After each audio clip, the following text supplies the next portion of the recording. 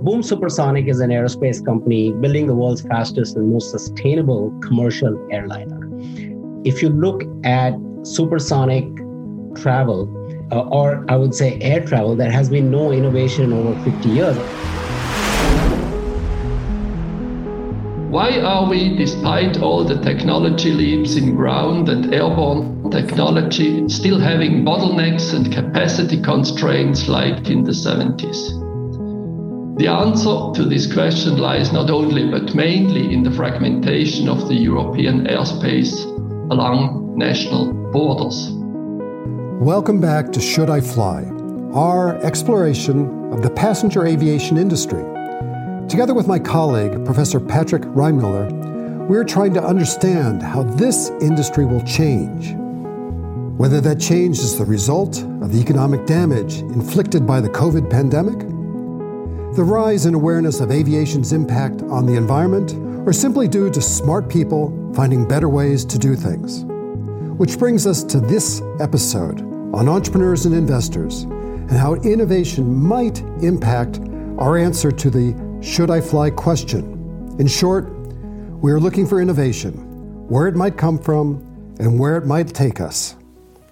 The first voice you heard was Harshul Sanghi, head of venture capital for American Express, talking about their recent investment in Boom, a company building supersonic passenger jets. Did he just say there has been no innovation over 50 years? Yes, he certainly did, and he's not alone in thinking that. According to that second voice from Danny Vader, the former CEO of Skyguide, Switzerland's air traffic control organization, he reckons we won't find much impact coming out of the R&D labs of large aviation corporates. Jeff Potter, the CEO of Surf Air, a subscription airline, is another who predicts disruption. I think most consumers would agree that the airline industry was yet to be really disrupted. Some who have taken to the skies see real change coming. The pilot and entrepreneur André Borschberg told us about the moment when he realized he might have something very useful during his solar-powered flight around the world. The technology that we were testing, that we were implementing, that we were developing, and this was not the goal at the beginning of the project, seemed to become extremely interesting for the world of aviation. That gives hope. Entrepreneurs outside of the big corporations develop useful things and establish new businesses. Jim, you've co-founded several startups yourself and coached many others. What is happening in the world of entrepreneurship today? A lot. We're seeing a Cambrian-era explosion of startups all over the world. The amount of capital pouring into new ventures and new ideas is setting new records every quarter. In the first half of 2021, over $156 billion was invested in startups by venture capitalists globally. By June 30th, the amount of global venture capital invested this year was almost as much as what was invested for all of last year, over $300 billion. And this trend has continued in the third quarter. Yes, there's so much money injected into the system by the central banks around the world. The share prices are rising and money is chasing the greatest possible returns. According to CB Insights, in September, more than 800 startups had valuations exceeding $1 billion. A lot of money is going to such unicorns. What is all of that money going into? Everything. Fintech, business productivity, health, biotech, crypto. Of course, cybersecurity is very hot. Sustainable or ESG investments, as they're called, are getting a lot of capital. And that would include businesses with ESG-aligned business models, like electric vehicles or even food tech. And of course, there are a ton of apps that basically do things that your mother used to do for you, sucking up a lot of money. It's hard to decipher how much of these investments went to the passenger airline industry, but if we combine transportation, aerospace, and airlines, we get to about 4% of the total VC activity since the beginning of 2021. This could mean it is carefully allocated in a portfolio of unrelated investments, randomly scattered, so to say. or chasing after what's hot. You're talking about professional venture investors. But it also seems that COVID has created a fever amongst individuals with, for example, Robinhood making investment easy and infectious. That whole GameStop saga was interesting. Money is chasing investment opportunities. Sometimes it seems like there is more money than good ideas. The pandemic seems to have accelerated the perceived need for digital transformation and for even more innovation. Many companies have come to the realization that they don't need to innovate from scratch, and that a faster approach might be to invest in startups. In our previous episode, we suggested that the share buybacks of the top US airlines meant that those $45 billion did not go into R&D or in some way improving the safety and efficiency of flying. Looking quickly at the P&Ls of the major airlines, it is actually hard to find where their innovation investments are. For example, the income statement of Southwest Airlines shows 0 for R&D. The same for American Airlines. If I flip over to Amazon, the same line item shows $43 billion in 2020 spent on R&D. For Nestle, right down the street from IMD, this number was almost $2 billion. However, even if the airlines themselves don't invest directly in their own innovations, there is a tremendous amount of money being spent by them via their corporate venture capital arms. For example, JetBlue has made almost 30 investments in companies like Joby, Universal Hydrogen, and Lacuna. KLM has made 18 investments. Boeing spent over $3 billion on R&D in 2018. In 2020, Airbus invested 2.4 billion euros. And even if it doesn't show up as R&D by the airlines, CETA reported that in 2018, the airlines invested over $50 billion in IT, with cloud, cybersecurity, and business intelligence being the biggest areas. Are the airlines themselves doing enough? We asked Thomas Vellacott, the CEO of WWF Switzerland, what he thought. What we look for is a commitment on their part to net zero carbon emissions. We look for milestones and we look for concrete measures today that give us some confidence that they're actually on that trajectory. Now, that's not something that airlines so far have been prepared to sign up to. I think that's actually changing. I think more and more airlines are thinking about how are we going to operate in a net zero carbon world?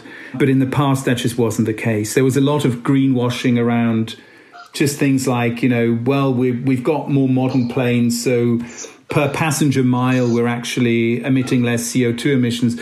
Well, if you're on a massive growth spree, that, the planet doesn't really care about that. But I think things are changing there.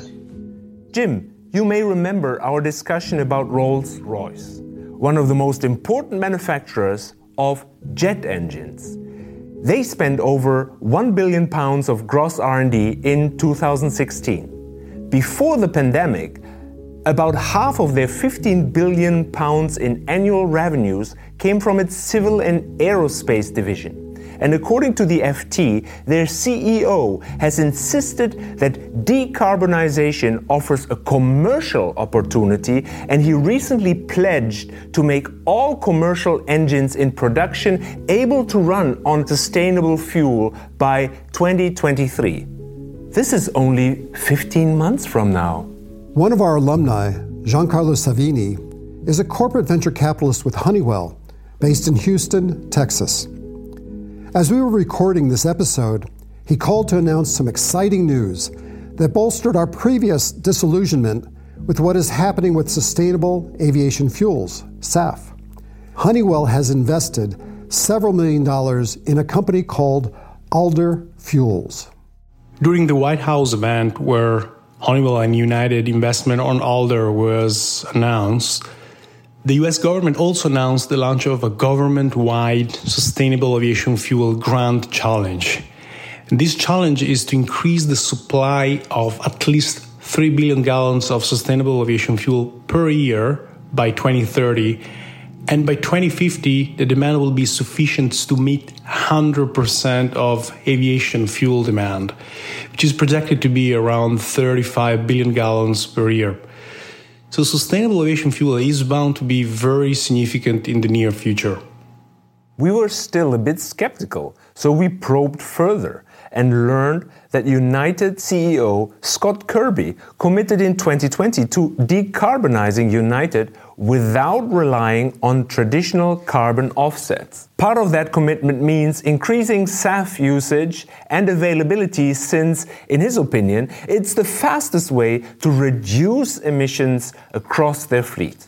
Honeywell and Alder Fuels will jointly scale and commercialize the technology. United Airlines has also committed to buy 1.5 billion gallons of this new sustainable aviation fuel over the next 20 years. As this market is still in its infancy, this is at the moment the biggest fuel agreement in the aviation history. We also learned that American Airlines plans to procure 10 million gallons of SAF from Prometheus Fuels by 2025 through a process that produces fuels from captured CO2 and renewable electricity.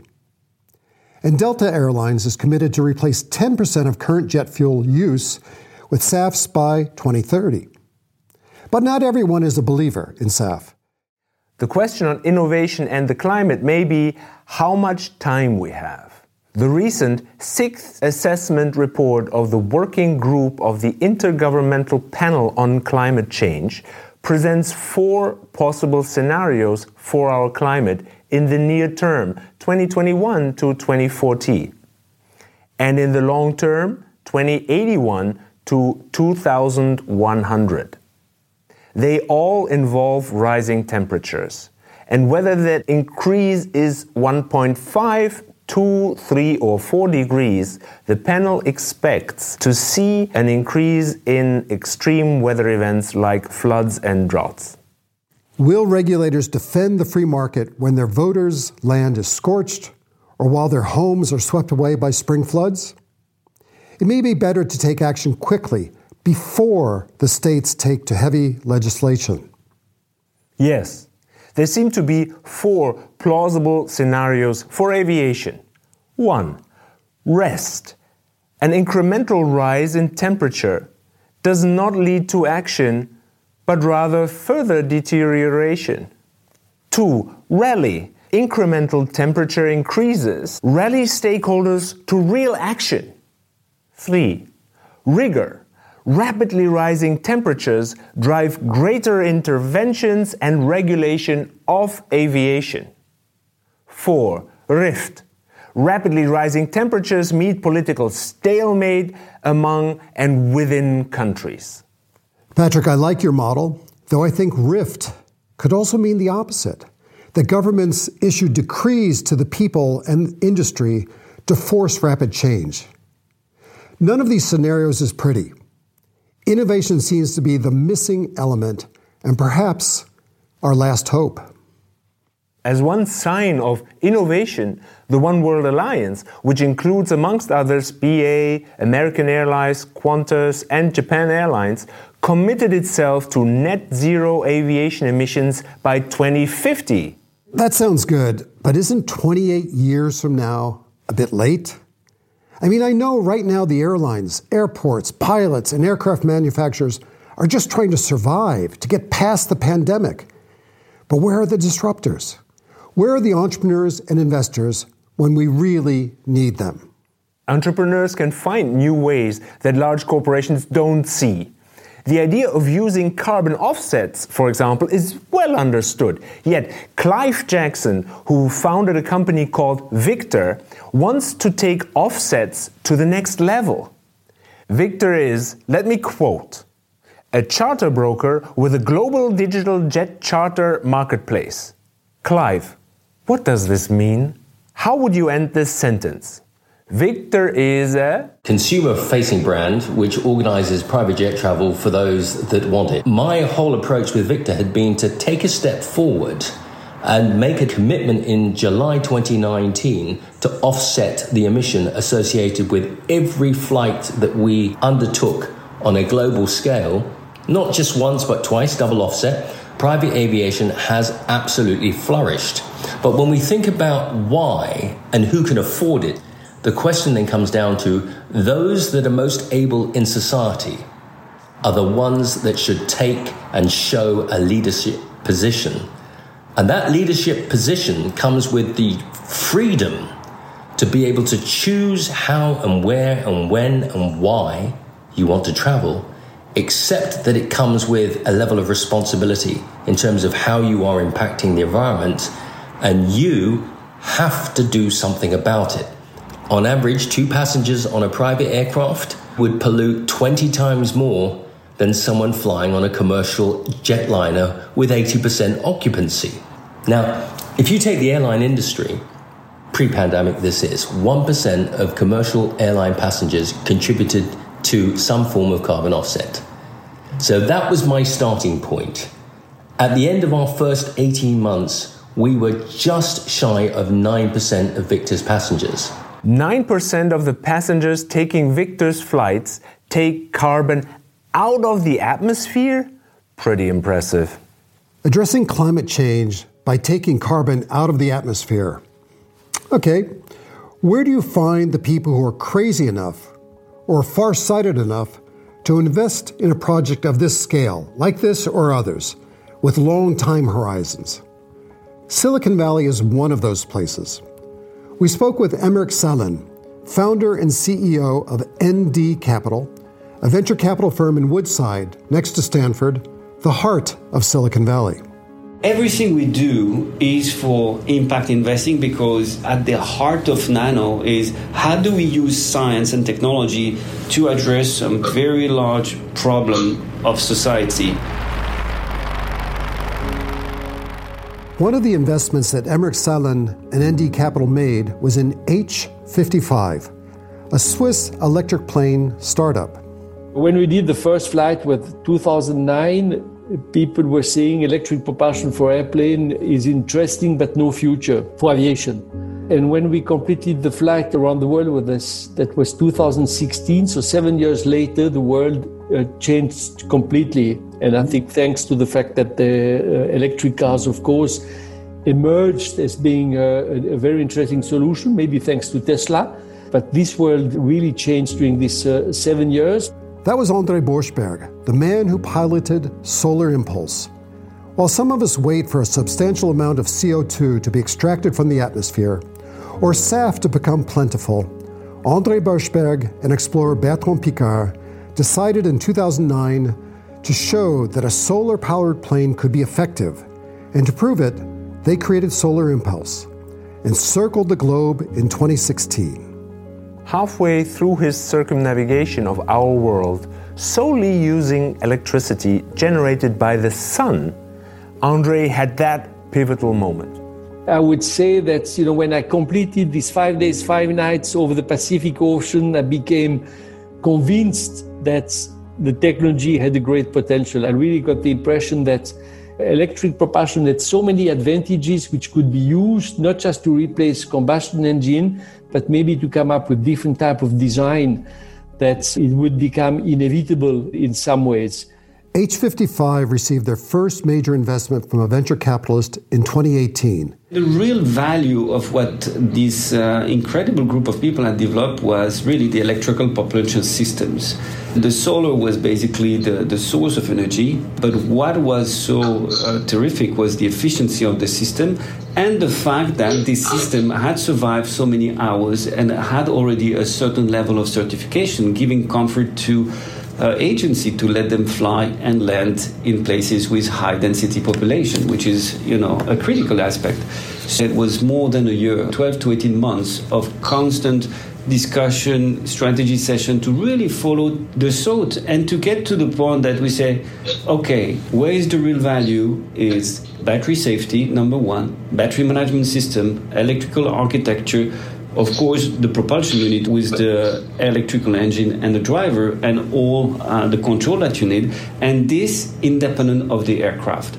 So when the business plan and the strategy was getting finalized, we felt that not only we had the best team, but I think we had a shot of being able to supply, independent of which program, which aircraft type, but up to a certain size of aircraft, a solution for any aircraft manufacturer that want to become electrical. And that was the angle that we decided to go, and we felt very good. Why does an already successful person like André decide to launch themselves into such a big long-term project? I think the purpose is extremely attractive. We know we have to do something. André and his startup, H55, have raised over $22 million. A surprise to us was that a good portion of that is not for technology development, but rather the validation of their technology by the civil aviation authorities. Certification of a new aircraft does not come cheap. The challenge afterwards is to demonstrate that it's safe and that you can certify it and bring people. And I estimate that not more than 5% of the budget goes to make a prototype flying and 95% afterwards to bring it to certification. André and Aymeric hope to have their planes in the hands of pilots already in 2022, at least as training vehicles. Recently, they landed a partnership with Harbour Air, North America's largest seaplane airline. It's exciting to see what H55, Hart Aerospace in Sweden, Joby in the United States, Pipistrel in Slovenia, Dufour Aerospace also in Switzerland, Zero Avia in California, et cetera, are doing. But it may be some time before we see a measurable impact. André Schneider is the CEO of Geneva Airport. I don't believe that this will be a major part contributing to the reduction of CO2 until 2050. There will potentially be electric planes, but I don't think we will see like 80% of the fleet changed. Because it's clear it will be concentrating on short haul and certain middle haul flights. We have airlines which have an average age of their fleet of 15 years. I have other companies which have 3 years, 4 years. And when you know that an average plane costs between 100 and 200 millions, you can understand that not everyone is just going to throw everything out and buy new. So this will take time. And there are still some huge questions about electric planes. It's, for example, how do you carry the energy? Today, there is no battery available with enough density to actually do that in a weight to power ratio. And even if that would be possible, we have a 45-minute turnaround. You know what kind of infrastructure that will take to load such a plane in 45 minutes? So what I'm saying is, yes, it will come, but I don't believe that it will come as quickly as some might hope. We are one of the most regulated and safety-concerned industries. So when you see how long it takes to get a new plane certified, let's just see. André is an expert, but I'll bet many people, even car industry experts, said some of the same things about Tesla and electric vehicles. How long did it take before it became reasonable for common people to buy an EV? And even if electric propulsion only functions for now on short flights, it's important to note that half of all flights globally are under 500 miles, 800 kilometers. Making those emissions-free is already a big step forward. There are many entrepreneurs and investors who believe that there is a huge future in short-haul flights, or even air taxis as they're called. Many of these are eVTOLs, vertical takeoff and landing electrically powered aircraft. One of them, Joby Aviation in Santa Cruz, California, expects to have revenues of over $2 billion by 2026. Joby has raised $1.6 billion in a SPAC earlier this year, and before that had raised almost $800 million from VCs.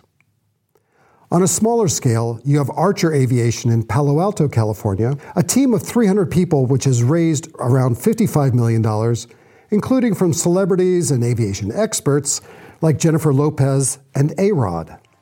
They went public via a SPAC mid-September on the New York Stock Exchange with a valuation of $2.4 billion. Jim, it isn't only Californians who have flown into this space. Lilium, based in Germany, has raised almost $400 million, including from investors like Tencent, the Chinese internet company, and Atomico, the VC firm of the Skype founder Niklas Zennström. Lilium, beyond their cool eVTOL aircraft, is planning air taxi networks in Florida and a part of Germany. In Florida, they have 14 so-called vertipads on the drawing board. And there's also Vertical Aerospace in the UK, which says they have pre-orders for 1,000 of their eVTOLs from, amongst others, American Airlines and Virgin Atlantic. Their investors include American Airlines, Rolls-Royce, Honeywell, as well as Microsoft's corporate venture capital arm, M12. It seems like everyone wants to get in on the electric plane business, but all of that is for short point-to-point flights. At least one entrepreneur, Blake Scholl, co-founder of Boom Supersonic, is looking at aviation from a different angle. He wants to be carbon neutral, but he wants us to be able to fly faster and far. American Express agrees with him and invested. Here's Amex's head of venture capital, Harshil Sanghi, again. We did have supersonic travel with the Concorde 50 years ago. So in that time frame, we've gone from going to the moon to reaching Mars, but we haven't iterated on fundamental jet engines at all, right? And we have self-driving cars, we have all of that. So really, when you think about it, it's a bet on the future of travel, right? In a post-COVID environment, I think people do want to reach their destination quickly, faster, in better shape, right? And I think the other key aspect of Boom Supersonic is that with everything that's going on in the world, people do want their travel to be more sustainable. And Boom is committed to having their aircraft be 100% sustainable when it comes out. You've got so many routes that this can actually fly on, and it'll be twice as fast as conventional jet. So to that extent, that's one of the biggest bets on the future of travel. If my memory is correct, flying on the Concorde was not cheap. A round-trip ticket in today's money was something like $20,000. Earlier, we heard voices saying that air travel should not just be a luxury for the rich. United Airlines has already committed to buying 15 of these supersonic jets. Boom CEO said that their ultimate goal is to be able to fly anyone, anywhere, in 4 hours for $100. At Boom Supersonic, we're building faster passenger airplanes that ultimately that we could all fly on. Imagine New York to London in 3.5 hours. So many things that happen in life only happen because of the convenience involved. The people you can bump into informally, at the water cooler, the office, or who you might run into at a bar or a restaurant that ultimately might become your fiance. Being able to serendipitously meet people and convenience in one form or another seem to be driving forces for innovation in the airline industry. Some seek this at airports, but most fly to find more of this at their destination.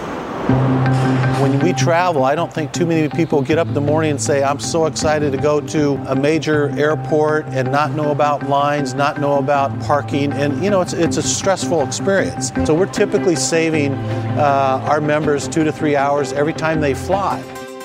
We're the first all-you-can-fly subscription airline. You show up 15 minutes prior to departure. You have this personal touch with a personal... That was Jeff Potter again, CEO of Surf Air, based in Los Angeles. Buy a subscription and fly as much as you want on their network. An interesting business model. These innovations are exciting, but our goal for net zero is still 28 years away. Thomas Vellicut of the Worldwide Fund for Nature. Technology and innovation are hugely important. We are not going to solve the climate or the biodiversity crisis without a massive amount of technological innovation. So it's super important.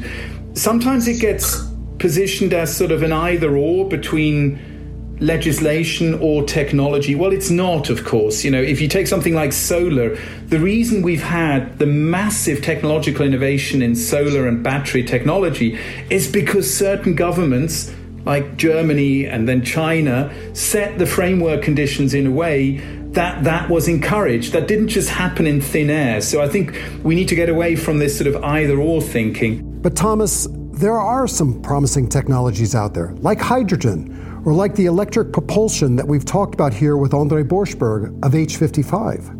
We need to get away from a sort of naive Hail Mary techno-optimism where you sort of assume we'll just continue as we are now because technology is going to take care of everything. Well, that's not quite how it works, because if you take the fact that we need to decarbonize the world economy by the middle of this century, that essentially means that any technology that isn't already being scaled today will just be too late for that. We've been talking about innovation in aircraft, fuel, and business models. Willie Walsh of IATA believes there is another area of innovation: regulation.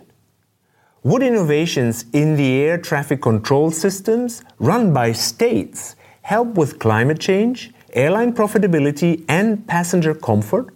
It's a massive change, and personally, I've used the word before, I think it's a scandal, because we have a very inefficient air traffic system in Europe that can be addressed without any cost, to be honest with you, because the cost has already been incurred. So the aircraft flying today, we have the technology on board the aircraft to enable us to fly from A to B without following ground-based navigation equipment. The aircraft can fly from origin to destination without any reference to anything on the ground. So the air traffic control system in Europe is inefficient, and it's inefficient because of politics. If you addressed the European airspace and develop what's known as the single European sky, which, to be honest, has been debated before I was born, you could save an estimated 10% of CO2 that's produced over Europe. That's the level of inefficiency. It's between 10 and 12%. It's massive. And it can be done tomorrow because we have the equipment in the aircraft and we have the equipment on the ground. But politics has intervened. So we're still following routes that were established in the 40s and the 50s. Here's what Danny Wader of Skyguide says. The task of air traffic control is to ensure that the aircraft have sufficient distance to each other at all times. That's the very simple principle. On the other side, we have the cockpit crews in the aircraft who are also supported by data processing and decision-making systems on board. These onboard systems have made major progress in the last decades. Progress in terms of technology, sophistication, actual decision-making support for the pilots. You may know the saying that an aircraft can practically fly by itself. Even if that is not quite true, it describes the progress that the aircraft systems have made. Within Europe, a plane is only allowed to take off at a certain airport and conduct its planned flight when there is assurance of a seamless journey from departure to destination. A so-called gate-to-gate efficiency is key for reduction of the environmental industry footprint. To me, this sounds good, very rational, and geared towards concerns for the environment as well as airline profitability. But picking up from Willie Walsh's comments, why aren't we more efficient? In Europe, there are about 60 air traffic control centers, predominantly located within the airspace of national countries. These countries were designed and installed post-War II with a view on national airspace borders and not with a bird's view on the flow of the whole airspace flights. Therefore, each center controls a certain volume of airspace that is mainly determined by the geographical limitations of the national state. It is not based on the needs of the main traffic flows across the continent, and therefore each of the 60 centers today functions in a silo. So as Willie said, it's just politics. Or is it? There are safety concerns which are always mentioned as one of the first reasons. I believe that safety even might improve by using digital technology. Then we have the size of the industry. The industry is relatively small, so there is not much interest for innovation because the air traffic management industry is not large compared to aircraft industry, for example. So the investment volume is relatively small. It is difficult for technology providers to create a sustainable business plan. Then we have the unions. We shouldn't underestimate the unions. they are, let's say, not very transformation friendly. What I see as main scientific challenges in the next years to come is the future of air traffic management. By admitting that we will have a huge increase of unmanned objects, drones and God knows what else. And that also raises the way, how do we communicate with each other? Will we have to build new communication networks? We will have to go away from a quite old-fashioned methodology, which is human management, to a more automated management. Sorting out flight corridors, upgrading systems, optimizing automation. Is this what amazing sounds like in innovation? Really? We are building near-space vehicles and infrastructure to power the world's fastest transportation network, and we'll be carbon neutral from day one. That was a quote from the pitch deck of Mikhail Kokorich of Destinus, a space entrepreneur that I know from Silicon Valley. Mikhail and his team have recently set up shop in Switzerland and are building an autonomous liquid hydrogen-powered hypersonic plane that can travel at up to Mach 17. Yes, I said Mach 17. Before the end of this decade, they hope to be able to deliver a package from Paris to Sydney in just over 1 hour. Can passenger travel be far behind? SpaceX's Elon Musk believes he could use his rockets to take people from New York City to Shanghai in 39 minutes. In 1914, the first U.S. commercial flight occurred in Florida, with a passenger paying the equivalent of $11,000 for a 23-minute flight just 50 feet off the ground.